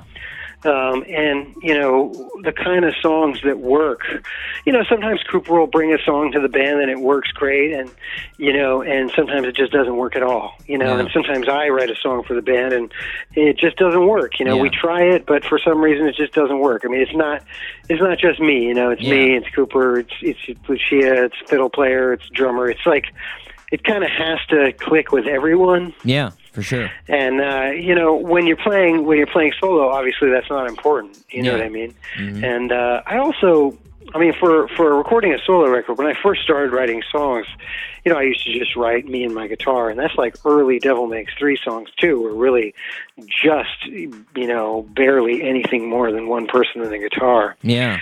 And I just kind of wanted to get back to that. Honestly, I sort of missed it. Yeah. It's so easy, you know, to write a song and just play it on the guitar and you're done. Sort of get back to the roots of things. Yeah. Exactly. Yeah. And I mean, you know, it's been so long since I did that, you know, or since I played by myself that, yeah, it's kind of fun. It's almost like it's like you get stage fright or something, which of course I haven't had in years. You know? Well, since I've been talking to artists in sort of this pandemic time, a lot of them have been getting a lot of writing done, and I wanted to ask: have you been getting a lot of new music done, or you've been doing other things? You know, I mean, the main thing that I did was sort of put together the solo record. Yeah. Because, I mean, I had a lot of those songs, you know, I had a lot of those songs in my head, and a lot of them had been recorded, but I didn't really have time to put together the record. Yeah. I just was sort of, you know, way too busy doing other things. And then, you know, all of a sudden we're just like completely unemployed for God knows how long. And it gave me time to get the artwork together, to get the album together, to get the songs together, to do all of that. So I think that's mainly where like my energy went during this time. Yeah. Now, was that all you as far as like production wise on the solo album? Yeah, it was self-produced, and I had a couple of friends. I had a really great engineer, and I recorded it in the mountains here in Vermont. It was really fun. Nice. And I had a couple of friends. My friend Robin MacArthur sings on it, and her husband, Tyler Gibbons, he plays bass on it, and that was basically it. It was a super simple record. Very nice, very nice. Well, see, you've been home like we said for 3 months, and I heard in one real recent interview you did with Pace, you were talking about how you've had time to listen to music too, sort of review your albums. I wanted to ask, what's a song that you absolutely love that people wouldn't think that's a Pete Bernhard song? Like something just completely random, like, you know, a Dua Lipa song, or like Mark Morrison, Return of the Mac, some random song that's just not in the vein of, you know, your aesthetic, Devil Makes Three, your solo music, completely different. What's one of those songs? Well, I mean, like, I really like metal. And there's this album from the 90s, I think, or maybe it's the early 2000s. It's called Slaughter of the Soul. Jeez. And I love that record. It's by a band called At the Gates. Yeah. Yeah. At the Gates, I think that record's a masterpiece. But in like another thing that maybe would be kind of out of character is I really like Indian classical music as well, which is strangely sort of like metal, like Ravi Shankar and that kind of thing. Yeah. And I also like classical music as well. Like I really like I like all music. Yeah. But I really like Pablo Casals, if you know who he is. He was considered to be the best cello player in the world at the time. Man. I really like that stuff too. So that's like three different wide spectrums there. Yeah, different weird kinds of music that I listen to when I'm at home, you know, or whatever. For sure. Last question. What are the plans for the Devil Makes Three? Because you obviously Lucia's in another state, and you guys are sort of quarantined. Is there a game plan for 2020, or is it just wait and see what happens? You know, right now it's really just wait and see what happens. You know, we've had all our gigs canceled pretty much. You know, a lot of them canceled due to like the state basically, you know, officially shutting down large gatherings. And so right now we're definitely in the wait and see what happens realm. I mean, a lot of bands are rescheduling, but we sort of want to wait and make sure we don't want to disappoint people twice, you know, because a lot of people had tickets to see us play, and you know they had to let them go. Yeah. And like we just hate to have that happen again. Like we're really waiting. You know, it could be quite a while, just because we're going to wait until they say, yeah, you can do this, and then we know that when people buy the tickets, they're not going to. Because, I mean, you know, we're in this place right now where we just don't quite know what's going to happen. So if for some reason they decided, oh, no, you know, we're shutting down shows again, it's like, oh, man, that would just be such a drag for people who bought tickets. Yeah. And I mean, you know, there's a lot of artists, well, not a lot, but some of the artists that I've talked to, you know, they've actually started back, but it's these weird random gigs in random states that, like, I mean, because it's only a few places that are, like you said, are confident and are like, yeah, let's bring in people, let's do it. So it's definitely a waiting game for sure. Yeah, it is, man. It is for us right now, and we're just really going to wait it out and just kind of see what happens. You know, I mean, the information's all over the place. You know, like one state's like, you know, we're going to the bar, and the next one's like, you know, no one's even allowed to go to the grocery store. It's like still pretty up in the air. For sure. Yeah. Well, Pete, thanks for being on the show today, man. It's been a blast. Yeah, thanks for having me. This has been great. Yeah, you can keep up with everything Devil Makes 3 at thedevilmakes3.com or on Instagram at devilmakes3. Right now, let's take a listen to one of those classics off the first album. Let's listen to The Plank off The Devil Makes 3 right here on The Doc G Show.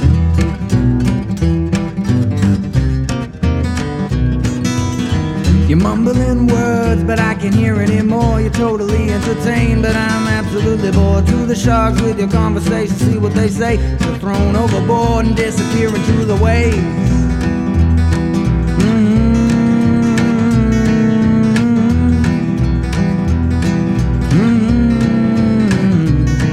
Down to Neptune's kingdom in the ink black can't drink. Octopus bartenders, you can hear the mermaids sing. That'll teach you all to try and disobey. And here's a one-way ticket to your watery grave. And we say to all our enemies, we'll see you in hell. We're gonna walk them off the blanket to the wishing well. Down to David Jones' locker where the fishes sleep. Won't be praying for you, so don't be praying for me. Oh, to all our enemies, we'll see you in hell. We're gonna walk them off the blanket to the wishing well. Down to David Jones' locker where the fishes sleep. Won't be praying for you, so don't be praying for me.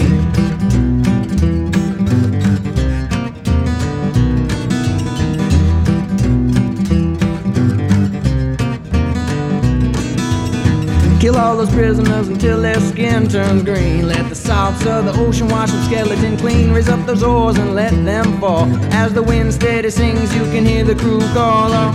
To all our enemies, I'll see you in hell. We're gonna walk them off the blanket to the wishing well. Down to David Jones' locker where the fishes sleep. Won't be praying for you, so don't be praying for me. Oh, to all our enemies, I'll see you in hell. We're gonna walk them off the blanket to the wishing well. Down to David Jones' locker where the fishes sleep. Won't be praying for you, so don't be praying for me.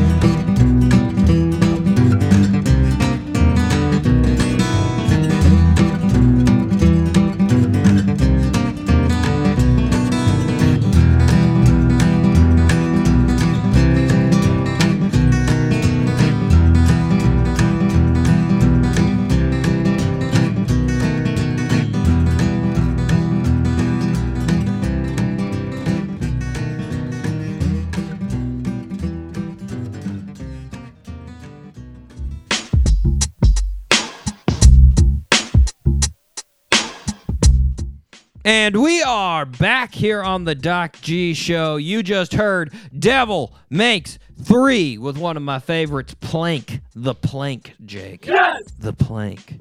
It's about walking the plank on a ship. It's pretty ballsy. It's pretty. Yeah. It's my favorite jam. That was on their first album, man. And it's just like we were talking about, me and Pete. That first album, it's crazy popular, man. It's crazy popular. So true. You know, I mean, the most popular song on there, old number 7, about Jack Daniels, it's got like 35 million streams on Spotify. It's crazy. Dang. It's crazy. You know, I didn't bring this up to him, and I should have when we were talking about it, but I was thinking another reason, because we were coming up, you know, with reasons why it was so popular. And another reason, you know, I think when a band is building up their repertoire, at that beginning stage, you got so many good ideas that you want to explode out there, you know, and they all come out on that first album, you know.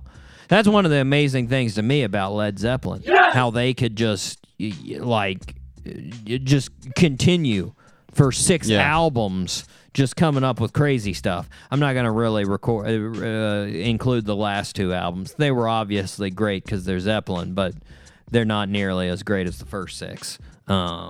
You know, I mean, especially 1 through 4. 1 through 4, you're like, come on. Yeah. How are you so good? Yeah, we talked about that a couple weeks ago. Yeah, but it seems like some reason I can't not talk about it. Well, I mean, that's what Zeppelin's the band that everybody kind of wants to be the Zeppelin, you know? Well, I mean, from funk to hard rock to folk to bluegrass to pop, everybody rips off Zeppelin in some way, man. It's insane. It's insane. But yeah, also good advice from Pete. Don't sell your songs, folks. Nope. You keep them. You go into a record deal, keep them. Don't sell them. That's right. Your biggest asset right there as an artist. You don't want to lose those. Good idea. Yep. Jake, don't let go of those songs. Don't let Bella Vita let go of those songs. No, keep them in the group. Keep them in the group. Okay, Jake, as I promised at the start of the show, what? Gonna be a little singing in this last birthday suit. Okay. Yeah. I thought you had forgotten.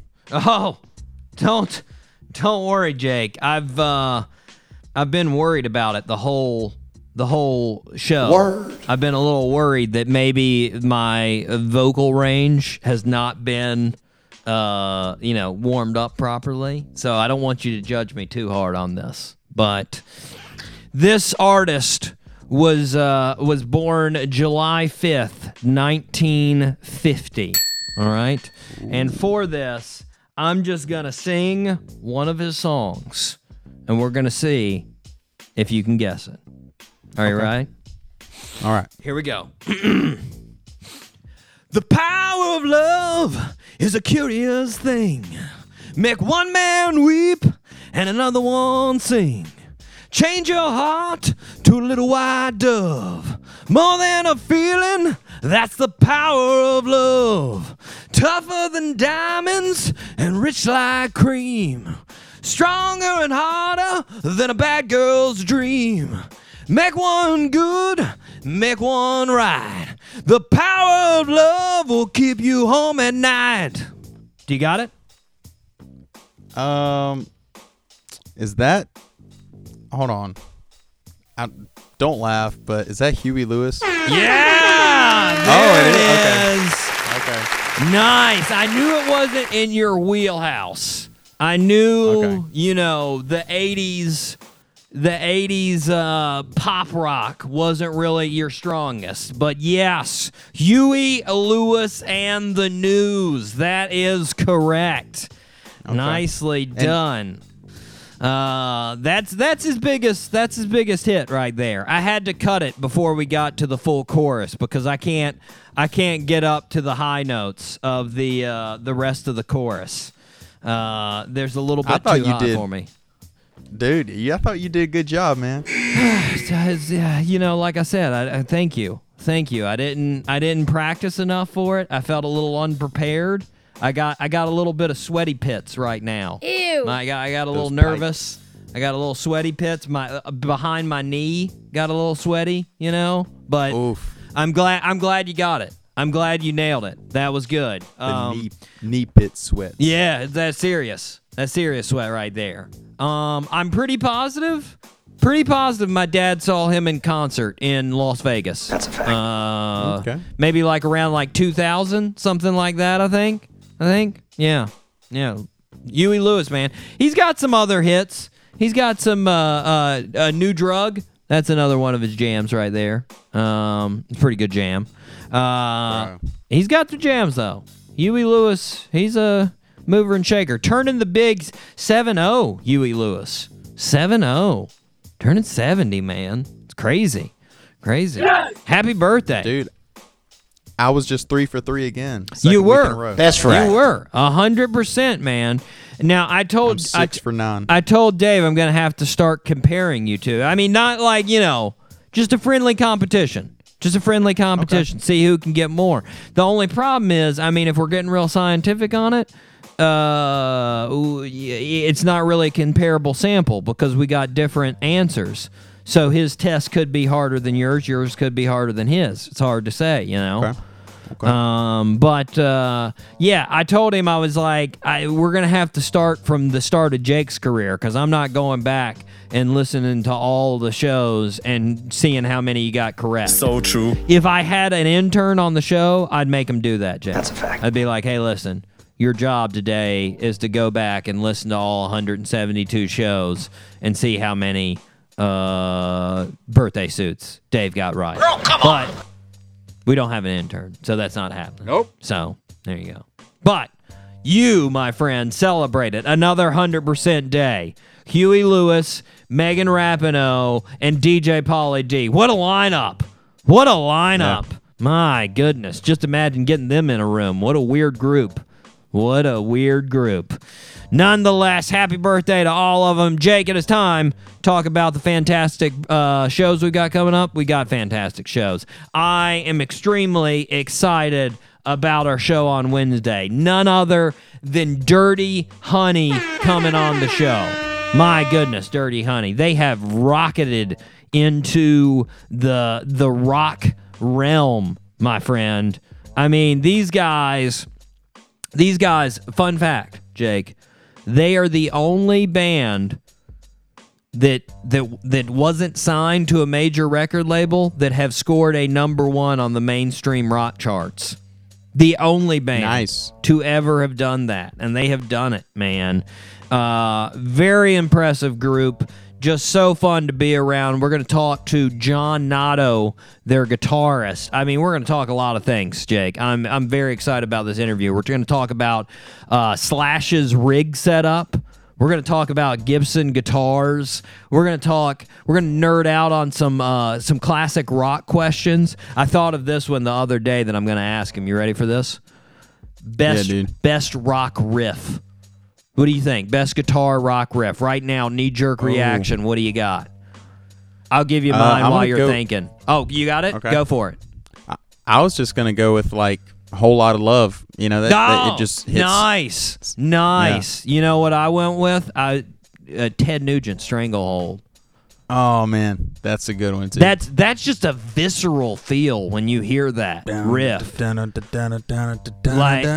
mean, and it's perfect. If you remember Dazed and Confused, it's the perfect song for when he gets in a fight because it just makes you... That's a fact. Oh, man. You want to... Wait, you want to do something animalistic when you hear that. I mean, that is a terrible Ted riff right there. Word. And it is terrible Ted-esque. I love it. Anyways, I'm so excited. I got more questions like that I'm going to ask him. We're going to talk about new Dirty Honey releases. We're going to talk about recording in Australia.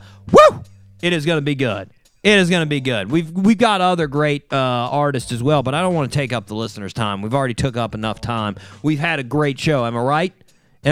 Yeah, it's been killer. And what has been the message, Jake? Don't be a dickhead. Boom, solidified. Until next week, I have been your host, Doc G. With me, as always on the Sunday Fun Day edition, Mr. Jake Papa J Bones Parlor. Keep it sleazy. Nice. I was about to give you your cue, but I was like, no. Jake will get it. He's got it. That's right. You got it. I like it. Keep her sleazy, right? Until next week, Zip it up and zip it out.